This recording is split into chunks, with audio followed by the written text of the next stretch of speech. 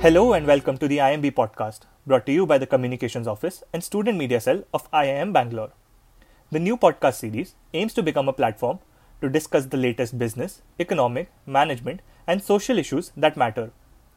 The podcast will witness IIM Bangalore fraternity, including but not limited to the faculty members, students, and alumni, provide their insights and perspectives to the topics and issues that surround us. COVID-19 has had a massive impact on media supply, consumption, and advertisement around the world. While the demand for new content has skyrocketed in the past few months, the distribution and delivery have mainly shifted to online channels. With COVID-19 disrupting businesses across the world, online advertisement spending by traditional players has also decreased massively, directly impacting the sustainability of advertising-based business models used by players in this industry. With the media industry already at a crossroads with increasing digitization, the COVID-19 pandemic has accelerated many forces in this dynamic industry. To understand this unique intersection of media and technology, we have with us Praveen Krishnan, a PGP 2011 alumnus of IIM Bangalore. After completing his MBA, Praveen worked as a product manager at Myntra and InMobi. Currently, Praveen is the head of product at The Ken, which is a digital, subscription-based publication based out of Bangalore. Welcome, Praveen, to the IIMB Podcast. It is a pleasure to have you here with us for this episode. Thank you, Kushakra. I'm really glad to be here, and thank you for inviting me. Praveen, the role of media has been evolving through centuries. Right from the start of print media to today, the consumption of news has changed drastically, from purely offline to a blend of online and offline. At the start of your career in 2005, you worked as a journalist in the Economic Times. Today, you work as the head of product at The Ken. Over the years, what changes have you personally seen in the ways journalists cover stories, workings of the editorial room, delivery of news, and finally the consumption of news by viewers and readers? Yeah, this is a good question.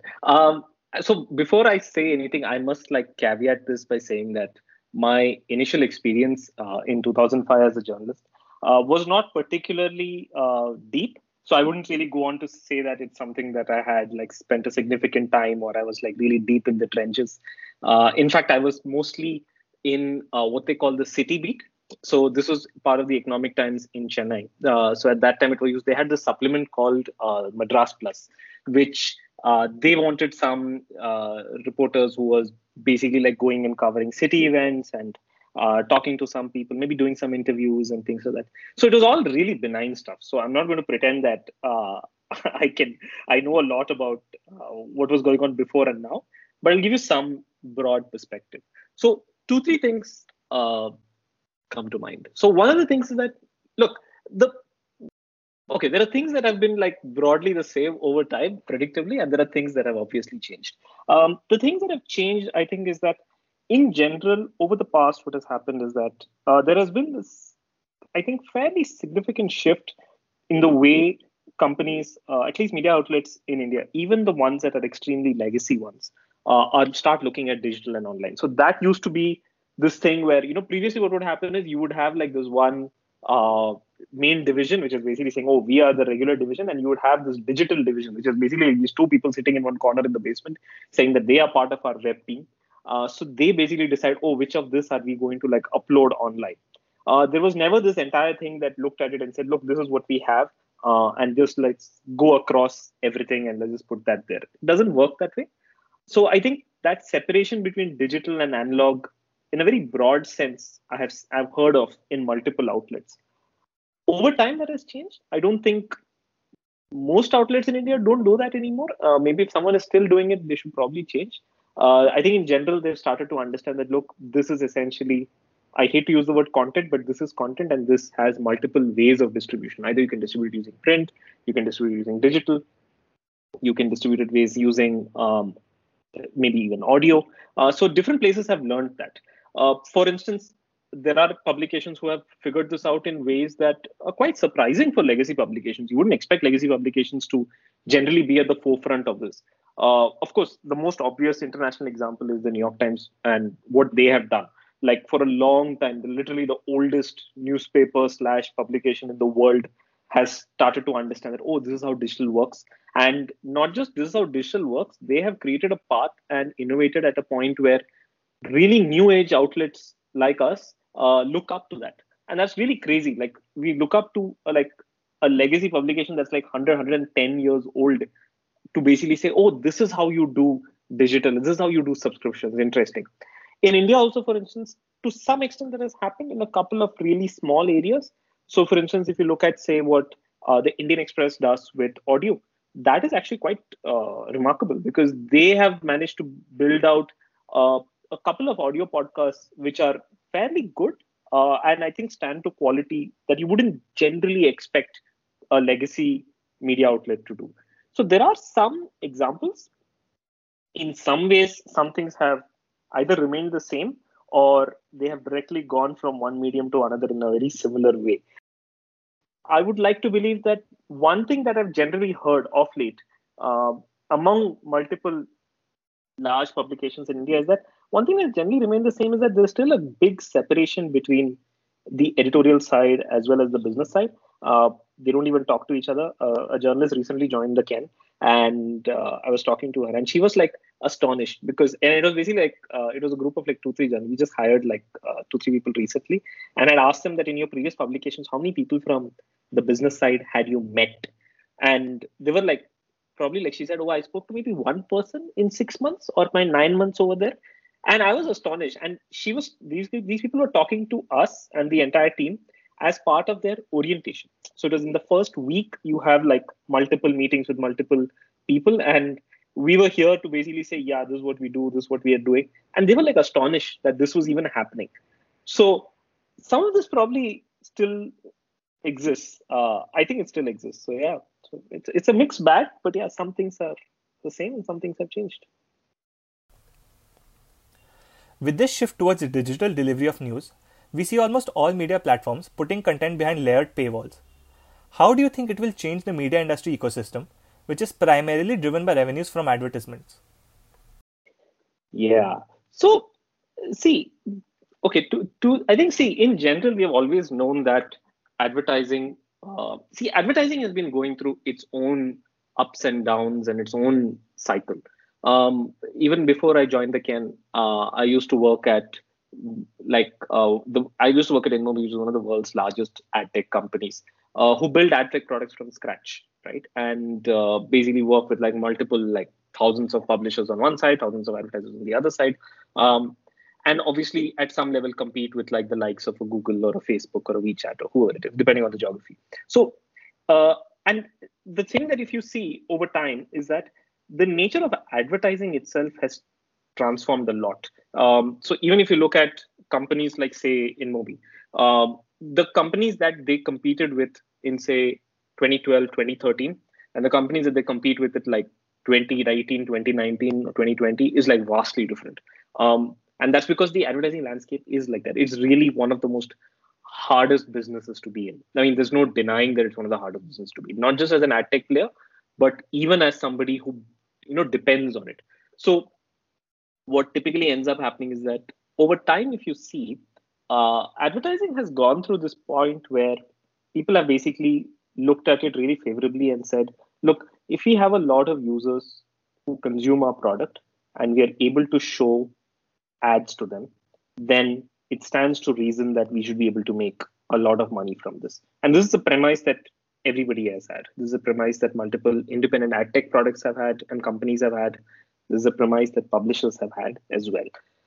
Now, there are different variants of this and how it has transformed over time. The most obvious example of someone who basically said, look, this entire model can work was BuzzFeed, because BuzzFeed essentially came on and said that we will create pieces of content that get distributed through Facebook and all these other social platforms. And the way we'll monetize ourselves is either through like native advertising or through like sponsored advertising, and that's going to work.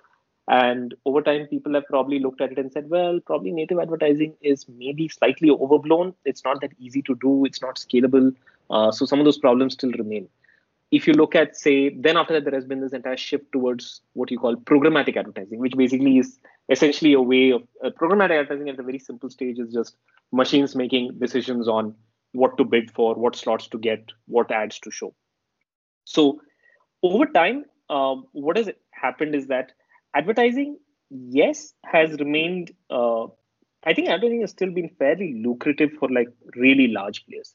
If you look at even, I go back to the New York Times. New York Times still has a majority of their revenue coming from advertising, although subscriptions is like growing at such a rapid rate.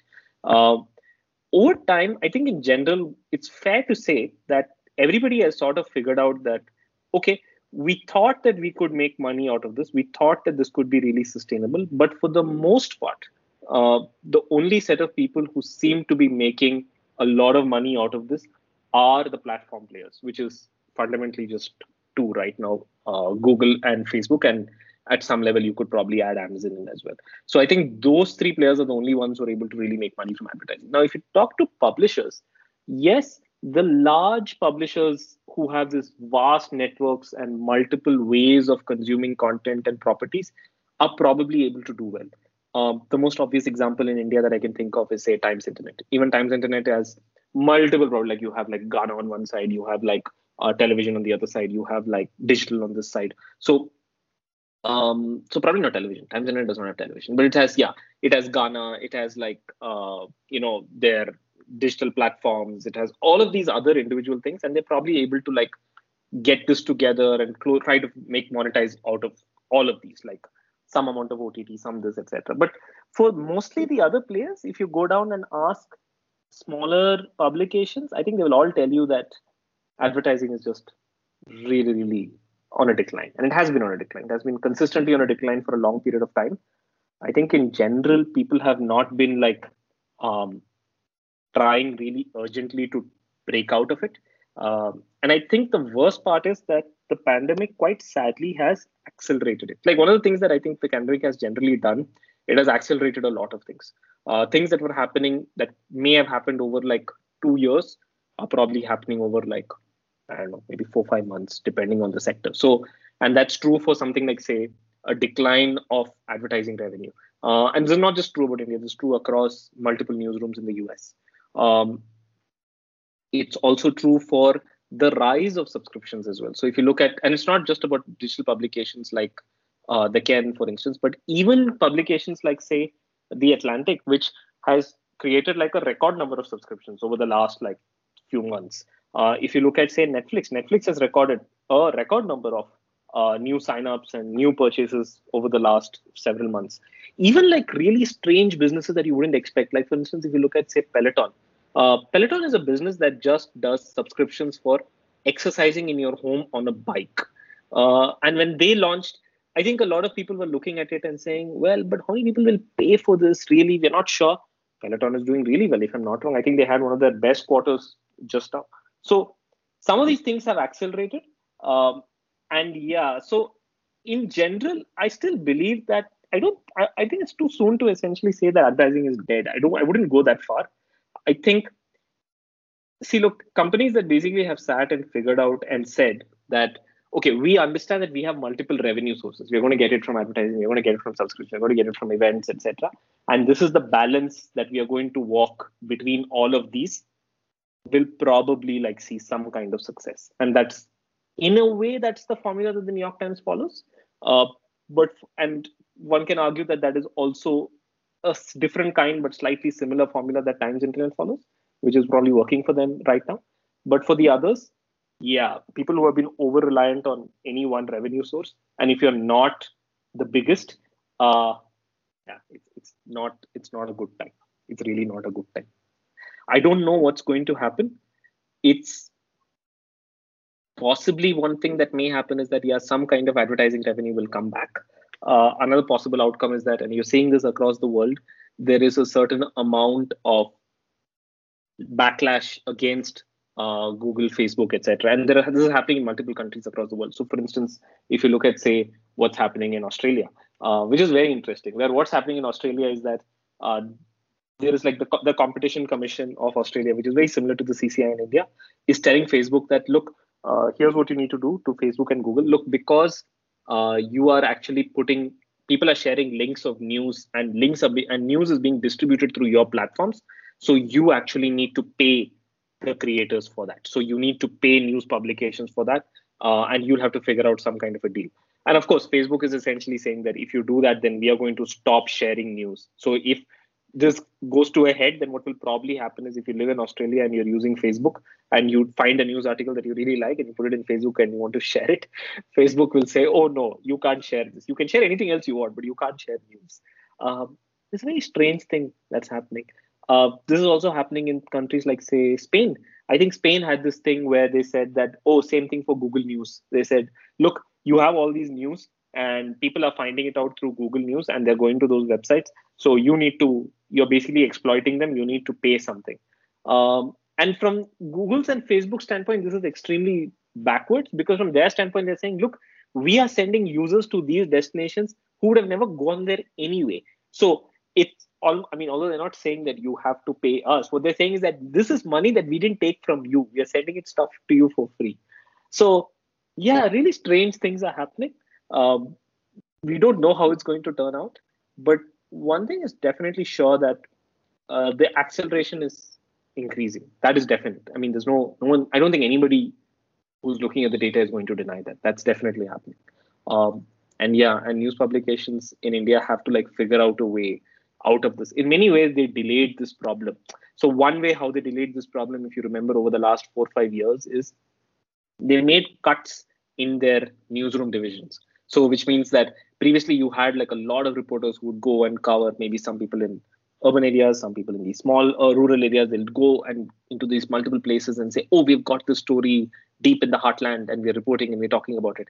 I think over time people just said that, oh, but that's all fine. But this story about 5 reasons why you live in Navi Mumbai and that makes you a better person gets us like 10x the number of clicks and views as that story from the heartland of Bihar. So why do I need this reporter with me? Why don't I just create this? So that this is now a consequence of that. So as a result, because this is happening, now we are losing valuable reporting. We're losing valuable information that has to be told and deserves to be told, and we're not getting that. There are some publications who are doing a good job of it. One publication I really admire and I hope they succeed is News Minute, because they are the ones who basically go and tell stories from South India, very local stories that you want to hear. And this destruction of local news is a theme that has been going on in the US for the last 4 or 5 years. Like over years, you can see like dozens and dozens and dozens of examples of local news outlets being shut down. This is a very interesting point. With this accelerated shift in the advertising landscape, even traditional media outlets have now started providing subscription-based services similar to early adopters like the Ken and Scroll. But do you think the market is mature enough to sustain this mass adoption from almost all players in the industry? Yeah. So, see, I think, okay, 2-3 things that people are doing. Yes. So, because of this entire destruction of the ad ecosystem and the advertising ecosystem, so typically what ends up happening is that people say, okay, so what do we do now? Okay, let's just put up a paywall. And now, that's actually not as simple as you think, because 2-3 things have started to happen. Because once you put up a paywall, then you're forced to ask yourself the question, why should someone pay to read this? And that is something that I don't think publications have spent time and effort even thinking about that. It's like one of those muscles in your body that if you don't use it for a significant period of time, they start to atrophy. So I think for many publications, it is that. So that is why you will find out that you'll have a bunch of publications that put up a paywall and then aren't really sure, okay, but what do we put behind this paywall? Do we put our best stuff? But if we put our best stuff, then how will people find out about it? Because it's behind a paywall. Who's going to find, how is this going to get viral? So now they don't know how to do that, because you're fundamentally measuring the success of anything based on quote unquote views, right? Which comes back to your question of mass adoption, which I'll come to. So now you are stuck there and saying, okay, so we can't put our best stuff. So if you can't put our best stuff, then what can we put? Okay, let's put this other stuff, which is like a little more premium. So we are going to get like really these hardcore fans of us who need like this extra stuff. So this is like the equivalent of what the analogy that I give is that this is like, the people who go and buy the Blu-ray because they say, oh, there is this like 3 minutes of hidden footage that I want to see. So let's try to put stuff like that in there that somebody else would want to see. Yeah, maybe, but the number of people who are like so much so then the question is then what makes a diehard fan for you? why would that person even want to see all of this stuff? And then you start thinking, how many diehard fans are there of legacy publications anyway? Plus, this entire thing is coinciding with a decline in trust and a greater suspicion towards media outlets. So, in general, people look at this and say, okay, so if you don't have like really hardcore fans, or you don't have a very large set of hardcore fans, second, you're looking at this and saying, okay, now what do we put behind our paywall? And see, okay, now we put it behind our paywall. Now, how do we make it successful? These are all like very different and very difficult leaps of faith. It's not that easy to do. You should, like, for instance, for people who are listening to this, I really recommend this interview of Bill Thompson, who's the outgoing CEO of the New York Times. And he talks about what they went through to do this and the amount of pain and angst that went on inside the New York Times to make, like, they were just dragged kicking and screaming into this entire subscription era. And it came at a huge amount of cost to the New York Times. And the New York Times did it because the New York Times looked at this and said, we believe in this. We believe in the fact that our product is so valuable that people will pay for it. We believe that that means that we are going to build an app that is so beautiful and so interactive and so amazing to use. We believe in that. We believe that our products and our digital and all of these subscription strategies and everything is so important. We believe in that we need to have like a really high talented product engineering developer design team that understands tech. So you need that kind of commitment, and you need to basically have a set of people around all of that that look at it and say, this is all stuff that we're going to invest in and we're going to believe in and we're going to make this happen. That's not going to happen. If you don't have organizational will, it generally does not happen. About the larger point of going mass market. See, the thing is that I think in general, we've always had this fascination that big is good. We've always had this fascination that scale is good. And scale is good. There's definitely some benefits that come from scale. But there are a lot of problems with scale as well. And one could argue that the bigger you get and the more scale you have, the harder it is to try to create, business models that are really that work for you. For instance, I think the thing that I always go back to, although this is not something that applies to us, is that there are a lot of good things about being a niche product. Niche is really, really nice.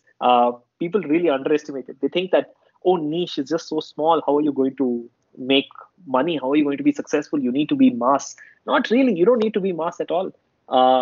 For instance, the most classic example of this is this very famous write-up by this guy named Kevin Kelly, who I think used to be the editor of the Wired magazine.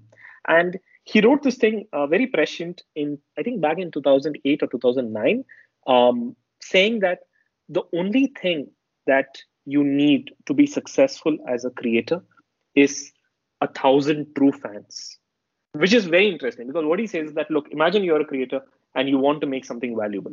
If you can get 1,000 people to pay you $100 a year, that's it. You can make a living because 1,000 people who pay you $100 a year is $100,000 a year. Boom. That's it. That's all you need to be successful. Nothing else. And he says that that is what the internet does for you. What the internet does is if you are able to create something that is valuable, you have access to an infinite global audience, and out of which you just have to find 1,000 people who want it.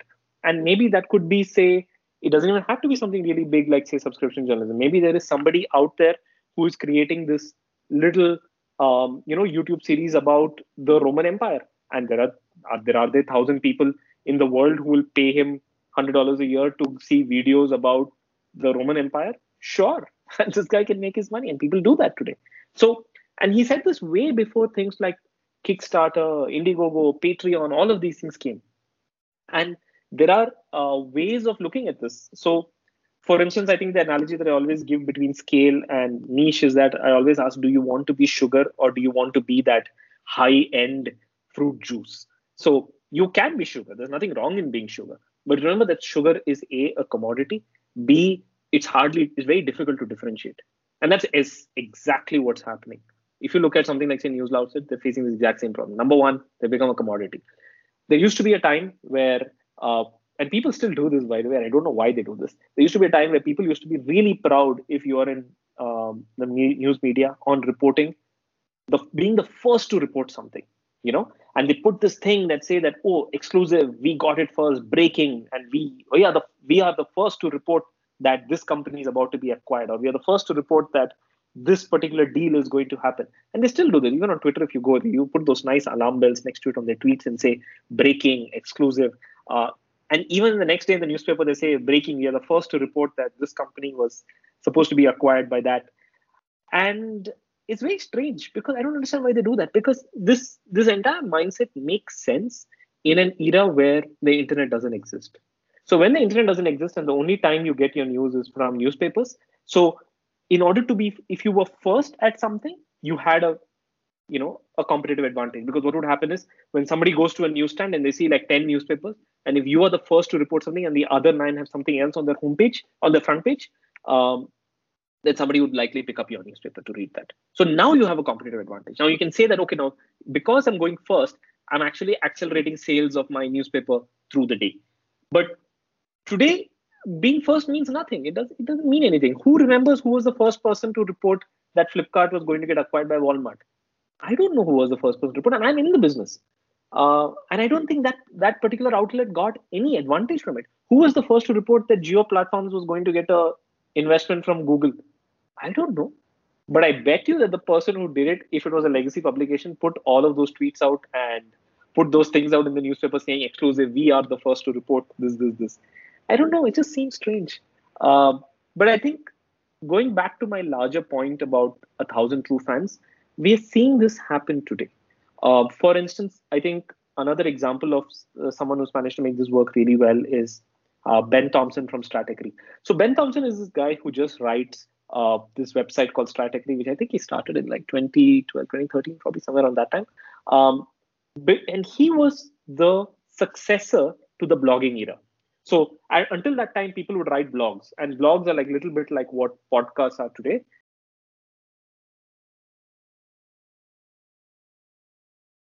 Similarly, at that point in time, everybody was doing blogs, but nobody was really figuring out a way to monetize it. And Ben Thompson was the first, I wouldn't say first, but one of the first earlier people to essentially look at this and say, look, I have a very unique and I believe valuable perspective on the strategy of business in tech. So here's what I'm going to do. I'm going to basically make this paid, and you pay me $10 a month, and you're going to get this into your inbox. Alone, single operation. Does not do any original reporting. Well, not much original reporting. He does a little bit of interviews here and there, but most of the time, all he does is just sees the news and says, okay, this is what this means. And sometimes he's fairly perceptive. And over time, he just like accumulated subscribers after subscribers. And we don't know today the exact number of subscribers, although like multiple estimates on the internet have triangulated it and said that Ben Thompson has close to like 25,000 subscribers and is probably making close to $3 million a year. $3 million a year writing about strategy of tech, right? Now, it can be done. So I don't know how many mass publications in India are making $3 million a year, quite honestly. I don't think it's such a big number. So yeah, it can be done. But in a sense, I think what I'm trying to say is that niche is good. You'll be surprised how good niche is. It's actually much more lucrative than you think. Praveen, following up on the point of regional news, in a recent discussion, NewsMinute founder Dhanya Rajendran said that consumers are partly to be blamed for the downfall of regional news. What are your views on it, and how can maybe news outlets educate users in this regard? Yeah. So, I don't know. I just start to, I think my views on this have always changed over time. I think one way how I used to tell myself earlier is that consumers are actually like fairly perceptive, and it's the products that are really bad. And there is like this big, huge crying need for people to basically, and if you give people good, healthy stuff, they'll eat it. I'm not so sure if that's true. I think over time my views have changed to a point where I said that, look, probably a large percentage of people want unhealthy stuff and they crave unhealthy stuff, and there's nothing you can do about it. But Look, all you can do is this. I think my understanding and evolution has reached this point where I said, look, it's hard to look at consumers as a one unified monolithic bunch. There are going to be people who will only want to watch TV news and find out, you know, who is being arrested by CBI, ED for whose suicide. I think there are some people who would want that and crave for that. They crave for the yelling and the screaming and the debates. The people who want, I think a large set of people want that, and that's what they live on. But I also think there's going to be, and there is right now actually, a significant set of people who say, look, we don't want this. And if you just give us a better product, we will take it. Just tell us where it is. And I think in general, that is true. For instance, if you, and that's and it's not, you don't have to just look at journalism for this. There are like historical precedents for this. If you look at, say, the rise of something like, say, HBO. HBO in the US is available only by cable, it's available only through subscriptions, and it has been that way for a long time. And they essentially said essentially the same thing. And when you look at, say, the rise of Netflix, it was also exactly the same thing. When what did Netflix do? Netflix fundamentally broke the back of network and cable TV. Netflix essentially went and said that we are going to give you something at a much better quality at a price that is persuasive, and you can just see it whenever you want it in whichever device that you would like. And you'd be surprised how many people want that. And if you give people something that is truly valuable, truly quality at a reasonable price, at very high quality, they'll pay. And that is essentially what Netflix has taught us, and it has said that it's possible. So I think it's possible. It really is. I think the hard part is finding them. One of the biggest things that we find at the Ken after people subscribe is we get these emails that happen within like, and we always know it's coming within like a week or so of subscriptions. You get like a set of emails from subscribers saying, I did not even know you existed. And how did I not know about you until now? And I didn't realize that this was there. So I think for a lot of people, it's that. But yeah, but I do agree with Danya to the point that local news is much harder than business news, because it's one of those things that is much harder to monetize. But yeah, but I hope people figure it out. Local news is really, really important. And yeah, you should support Newsbeat if you are listening to this. Praveen, the Ken, which is a subscription-based news platform, has seen exceptional growth since its inception. Can we identify any triggers for this growth? And if we can, how have they played out in the larger context of the subscription-based models? Okay, so, all right. So, okay, the thing that I always talk about growth in subscriptions is essentially this, which is that there are going to be like, I think 3-4 things that I would like to believe that has probably worked for us. And it's a work in progress. So some of these things are things that we have obviously learned over time. Some of these things are mistakes that we've made. I suspect we are still making mistakes, and we learn from them in the future. So, but I think broadly, there are like 3-4 things that I have seen internally that has worked for us, that has helped us with growth. I think, see, number one is it comes down to your team in itself and about their motivation. So I think we've generally been very fortunate that a big chunk of our reporters and staff writers, both in India and in Southeast Asia especially, are fundamentally extremely motivated. So we tend to hire people who basically come in and say, look, I want to be a better journalist, and I'm tired of being a bad journalist and writing all of these things that is coming either through a press release or somebody, my boss calling and saying, hey, I want 300 words on this company is in talks to invest money in this company. So I don't want to do that anymore. I want to write really meaningful, hard-hitting journalism. And I think it starts there. So once you have that, and we generally try to get those kind of people. And whenever people come in and say, I'm really motivated and I want to make a difference, it makes a big difference. And that happens on the editorial side. It also happens on the product side, on the engineering side, on the marketing side, where everybody comes in and says, look, I believe that I want to do great, meaningful, strong work that makes a difference. That is the first part. You need that. This is not going to work if, I suspect, like in many publications, what happens is people just come in and they're like, okay, I'm going to be just finish my 2-3 reports, 200-word reports, 300-word reports, and then I'm going to go home.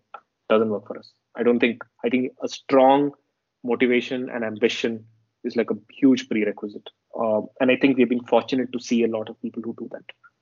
The second thing is we've been very fortunate that from the beginning, we have always viewed journalism as a product. And that is something that's a very difficult, it seems like a very obvious thing, but you'll be surprised how elusive that is. For a lot of people, they don't see it that way. So what does product thinking mean? Product thinking essentially means that you say that, look, this is something that A is extremely valuable. B, it means that we are going to try out a bunch of things. Some of these are experiments. Some of these are things that may work. Some of these are things that may not work. And the ones that work, we are going to iterate and figure out what works. And we're going to double down on it. And the ones that don't work, we're going to kill it. And we're going to figure out something else. And this is true. We have done this. We have killed editorial products. We have killed front-end products because they've just not been working. And we have also found ways to experiment and do things that have sort of worked and managed to like taste some amount of success into it. The third thing is, of course, organization. Your organization has to be in a place that allows you and gives you that freedom to do these things. And you'll be surprised how many hierarchies there are in organizations. Sometimes journalists come to the Ken, when they join the Ken, they start calling people sir. And I never understood why until I found out that, oh my God, this is what happens inside traditional publications. So the levels of hierarchy and the way how you cannot just walk up to somebody and say, look, this is an idea that I have, let's just do this. It doesn't work that way. And I always give this example of how things have happened at the Ken, for instance, and I can speak from it personally. We write this newsletter that goes out every Saturday. It's called the Nutgraph. It's basically a newsletter that talks about, look, something significant that happened over the previous week. Most of the time I write it, or sometimes my CEO Rohan writes it as well. Sometimes we have a couple of other people from the Ken who contribute. The way the newsletter happened was just over a 5-minute conversation. It was just me going to Seema, our editor, and saying, at that time we had another product that was called the Ken on Weekends, which didn't work. And we said, okay, let's get rid of it. So that used to come out every Saturday. So we said, okay, look, we have the Saturday slot open. And then I went to Seema and said, look, we should do a newsletter. And Seema was like, okay, what do you want to do? I said, look, it has to be this. I didn't even have a name for it. I said, it has to be something looking at the week and all that. We need to be a little bit newsy. I think it's like a little bit recent, etc. And she's like, yeah, okay, fine, do it. I said, that's it. We're done. So that's how it began. And over like 3-4 weeks, we didn't have a name for that newsletter. We basically did a subscriber survey and said, okay, what do you think this thing should be? And people wrote back and said, oh, we think it should be like this, it should be like that. We're like, okay. Then we continued. And over time, we learned from it. And then we understood, this is how it works. So when you can't really say and make this thing that, oh, we are like a startup. A lot of people say we are like a startup. No, you have to be a startup. It's very different to say we are like a startup. So organization is another really, really important thing. I think for a lot of people inside media organizations, they can't just do what they want to do. If they may be bursting with ideas. There are a lot of people around you who are basically going to make sure those ideas don't come to light. So I think with these fundamentals, if you have, then you are able to ask really important questions. So for instance, the most fundamental problem of growth, at least from a business standpoint, is essentially this. You can write the most valuable stuff in the world, and you can put them behind a paywall. And a lot of publications make this mistake. They think that, oh, I'm going to write this thing. It's really magnificent, it's really valuable. And I'm going to put behind a paywall. I'm going to wait for everybody to come. It doesn't work that way. So, and that's also because, and then they wonder, why has nobody come to see my amazing thing that I've written and put behind a paywall? And that's because your traditional levers of growth don't really exist or work really well in a subscription product. So for instance, what are the 4 levers of growth? The 4 levers of growth in any publication are, people are going to come to you, say, direct, which means that they land on your website or land on the story. Now, how do they land there? Somebody has recommended it to them, or somebody has sent them something on WhatsApp or something like that. The second way is email. You send them an email and they see that email and say, this is interesting, I'm going to come to you. Now, your email obviously works only if you have an existing base, right? Direct works if you need word of mouth to make that happen. 3 is search. Now, search doesn't work if you're a paywall publication. So Google is not going to index you because Google can't see your content. Of course, they're doing some things now to work around that, but they traditionally can't. So you could search for, say, I don't know, like for instance, the Ken's coverage on COVID-19 and the pandemic and vaccines is probably, I would, in my opinion, and I'm biased here, of course, is probably the best in India. But if you search for coverage, COVID-19 pandemic vaccines, I don't think the Ken would come in the first 10 pages, right? So now what are you going to do? Then the fourth thing is, of course, you say a referral where, okay, other sites are going to send me traffic, maybe through social or something like that. That also doesn't work, because if you nobody's going to share your articles on social, because even if they do and anyone clicks on it, they're going to hit a paywall and say, I'm not going to read this, leave it. So now you're stuck with this position where, okay, I've written something really wonderful. Now, how do I make this work? And that requires all of those things that I said earlier. You need like a strong, motivated team, you need product thinking, you need organization. Then you're able to make it work. But fundamentally, that's how it works. While building a business model, we talk a lot about bundling and unbundling of services. Which services should be paid for and which services should be provided for free. For example, the weekly and daily newsletters from the Ken, which were free earlier, are now behind a paywall. We are also seeing mainstream news outlets like Times of India and The Hindu going behind paywalls with their online newspapers. With business models for media companies changing, how can one figure out what is working and what isn't? Is it purely a game based on financials and the number of subscribers, or does one need to look deeper? Yeah. So, so the thing about bundling and unbundling, I mean, first, I'm going to tell you this very upfront that I don't think we have a clear answer to it. When I say we, I don't think even at the Can, including me, we don't have a very clear answer to this. We have a few hypotheses. Some of these hypotheses are coming true, and when they start to come true, we start to double down on them.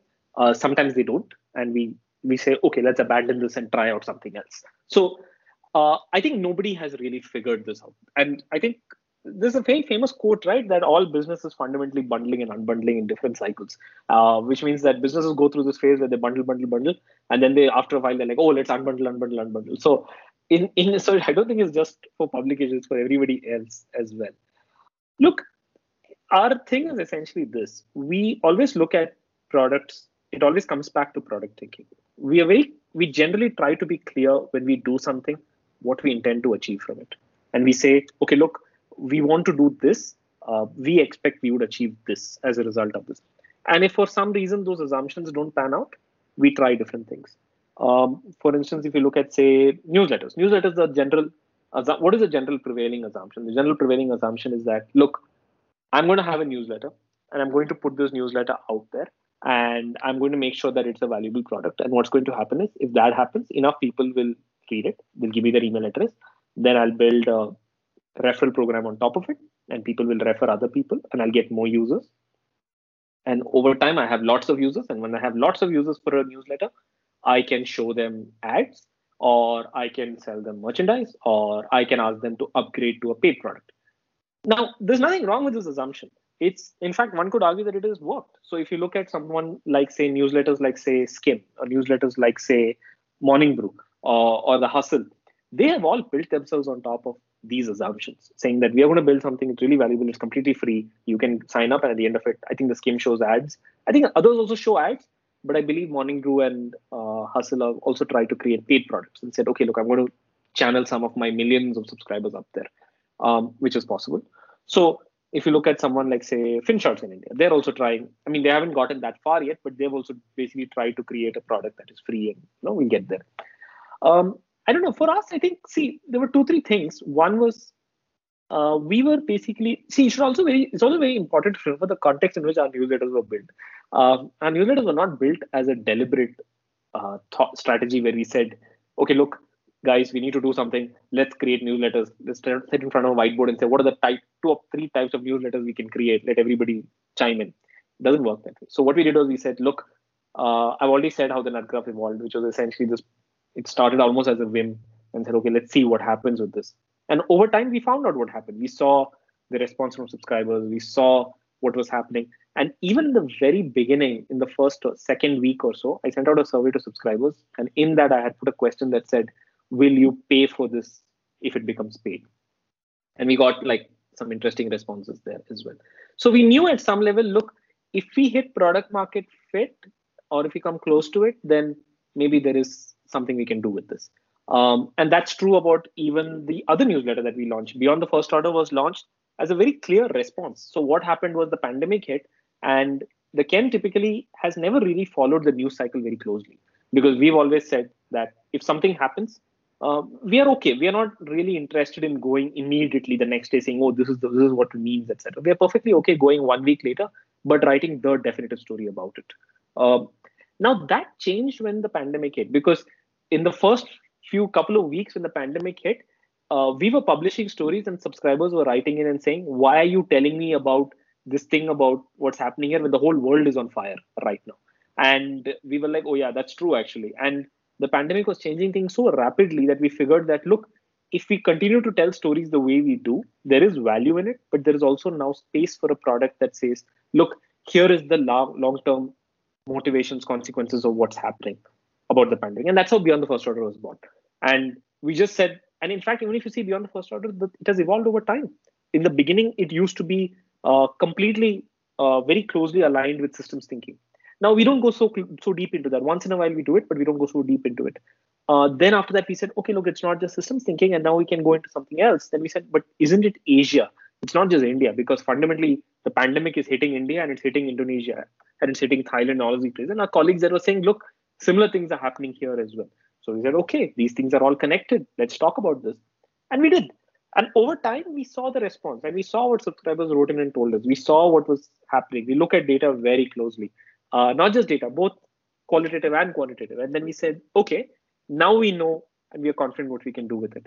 And so, yeah, we did that. So, yeah, to answer your question, no, it's not necessarily financial. Sometimes it's strategic. Sometimes it's a question of exercising muscles that have already been built over time. We know how to make paid products work.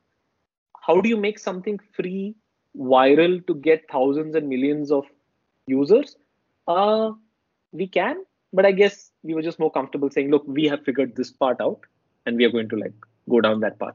But these things could change. For instance, the Ken is launching a podcast very soon and the podcast is going to be free, but there's nothing stopping us. And we're already thinking of ways of, can we do a paid podcast? How does that work? And there are precedents and models for this. If you look at even, like I spoke about Ben Thompson earlier for Strategy. He has a podcast called Dithering with John Gruber of Daring Firewall. And it's a podcast that's basically just, it's three days a week, just 15 minutes, two people talking about something that happened in tech.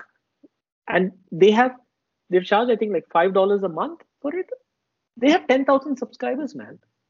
Which podcast has 10,000 paid subscribers for that? Now you calculate and see how much revenue you can make out of it. So yeah, a lot of these old assumptions are changing and we'll figure it out as it comes through. Praveen, another trend we see today is that of changing methods of content delivery. Similar to the rise of podcasts a few years ago, today we are seeing the rise of paid newsletters coming not just from established media houses, but more so from individual writers. Do you think this is stemming from a divide between writers and publishing houses, or does this issue have a deeper significance? Oh, that's actually a very, very good question. Yes, I think it's 2-3 things. Okay, one is definitely what you said, which is that, yes, there is definitely a divide between individual writers and publishing houses. The most famous example of this is probably something that you know about, which is who is Andrew Sullivan, who used to write for, I think it was the New York Magazine. And I think very recently said, look, I'm not writing for this anymore. And for very ideological reasons, if I'm not wrong. And then started his own paid Substack. And he was a blogger who went to a publication and then came back and said, no, now it's going to be paid. So yeah, that is definitely one part of it. I think the second part is, of course, this entire thing of people are just, to be quite honest about it, is that a lot of people are very tragically losing jobs in media. So now when you don't have a job and you're like by yourself, you basically look at it and say, okay, now what do I do and what can I do? And then you think, okay, look, I really think I have something valuable to contribute. So I'm going to put this up and I'm going to use Substack for this and I'm going to charge people. And if I can find 1,000 people, then I can make a living. So it's all going back to the 1,000 True Fans by Kevin Kelly. So part of it is that as well. But I think a large part is also that previously it used to be a little harder to do this. Like you needed to know some amount of coding, you need to do some amount of some kind of this thing. And I think Substack as a platform allows you to do that. And it's not just Substack, even in India. I think there is another thing called Scrollstack. Scroll started something called Scrollstack, which does something very similar, where if you're a creator, you just write. So you can just put it there and just charge something and make money off it. I don't know. I don't know what's going to happen. In a way, it's good, I guess. It's always nice to see people do things individually. But there are a lot of benefits of being in an organization. And that's something that I have personally faced as well, because I write a paid newsletter. So there are a ton of benefits. So for instance, I leverage very heavily the vast experience of my editorial team. They understand things about storytelling and narratives and what works, what doesn't work, much better than I do. Every week when I write the nut draft, I finish the nut draft. I start the nut draft at like 5 p.m. and I send it at like 10:30 p.m. to desk, and I have a copy desk that's waiting for me on Friday night for that, and they get it. And the most nerve-wracking hour of my entire week is that 1 hour when desk is editing that, and they edit it and they come back and give me feedback. So I know what they're saying. And if my desk team essentially says this is good, then I'm relieved and say, okay, so then it's good. But if they don't say anything, then I know that, okay, it's not as good. And I see the edits that they make. I see that what they do. So those things and all, I'm not sure individual writers get that. And in general, I think people vastly estimate and they think that everything that they write is really valuable. That's not really true. You can take most of people who are writing these substacks that are still popular, but you can chop it down by 50% and make it much better, quite frankly. Now, I'm not saying make it easier. I'm saying make it better. And people vastly underestimate advantages that you get like that when you're part of a publication. Following up on the previous question, do you think this reducing dependence of individual writers on media houses actually poses a threat to digital players like the Ken, Scroll and Ink42? Do you think platforms like Substack can bank on individual writers, driving mutual growth, and become a major competitor to established players? Yeah, so it's interesting. So Substack is doing some things in that direction. So for instance, I think very recently they set up a legal fund saying that, look, if you are a writer and you're writing on Substack and somebody is trying to sue you and we think that it's unreasonable, we will fund your defense, which is actually something that publications give you. They give you that umbrella and that air cover to write something. And if, you end up getting sued, the publication essentially goes and takes the hit for you and fights for you on behalf of you, stands by your reporting, etc. I don't know how people do that today, but they do that. So Substack essentially is trying to follow some of that model where they say, look, we are trying to build some of those, safeguards and those things that you traditionally lean on to in media organizations. We are trying to give you some of those as well. I suspect they will get into things like providing copy desk and things like that as a service, so you'll probably go there as well.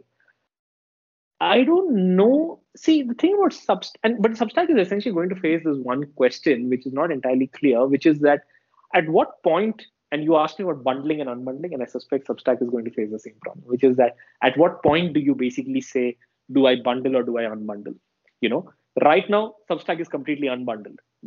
Every individual writer can make, $5 a month or $10 a month, whatever that number is, through their own set of core subscribers. At some point in time, you will have users telling Substack, look, an average user to Substack can say, look, I can only subscribe to like 1 or 2 of these newsletters. I'm not going to pay you like 3, 4 of them. But on the other hand, if you have this plan for like $10 a month or $15 a month for like as many newsletters as you like, and I can eat everything, then maybe I might pay you. And Substack may start to get tempted to go in that direction. Now, again, that's a slightly different model. The only model that comes close to this in my mind is what Masterclass does.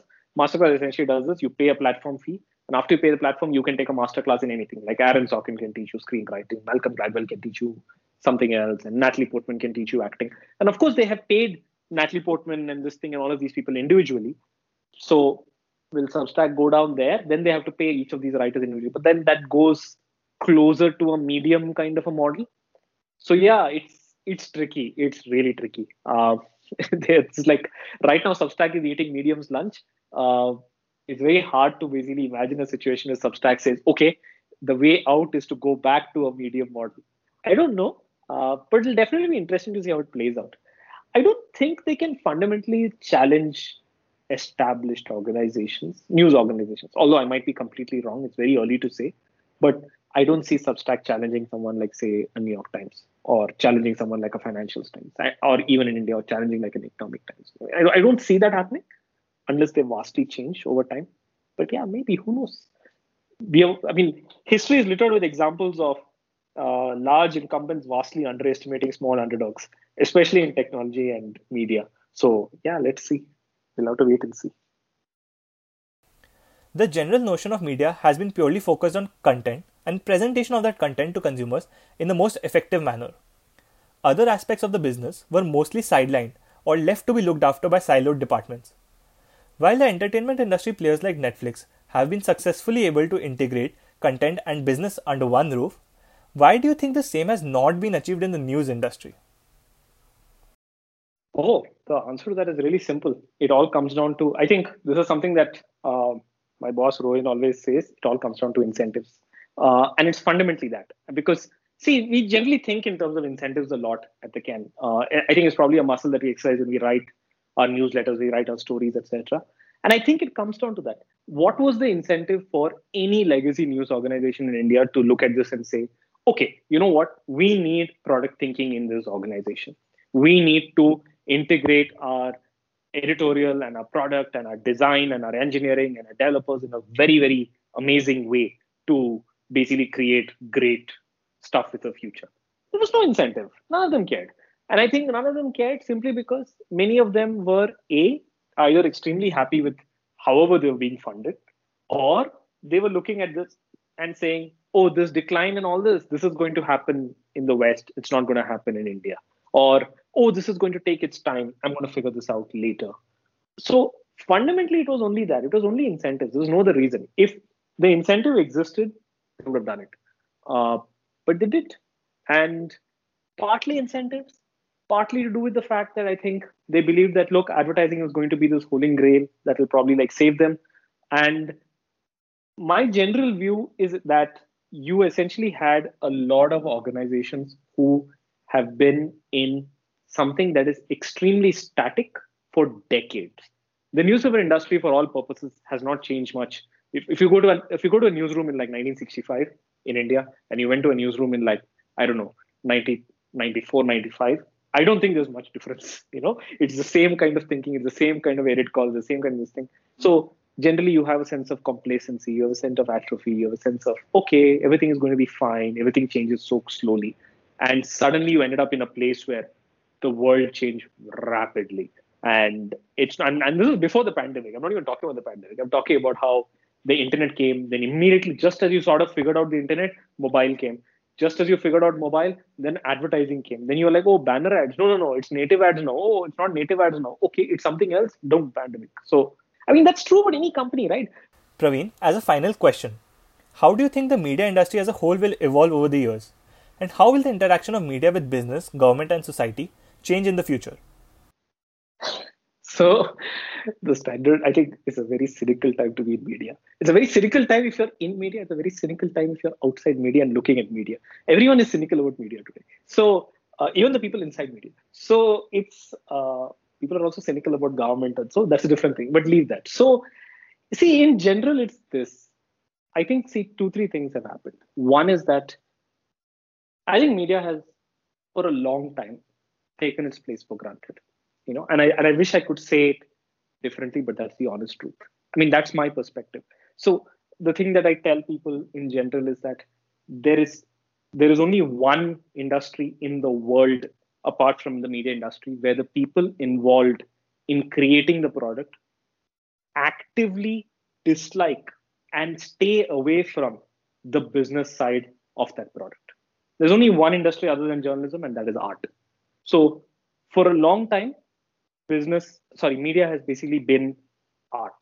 And people who have been creating media, especially from a journalism standpoint or the writing standpoint, have viewed themselves as artists.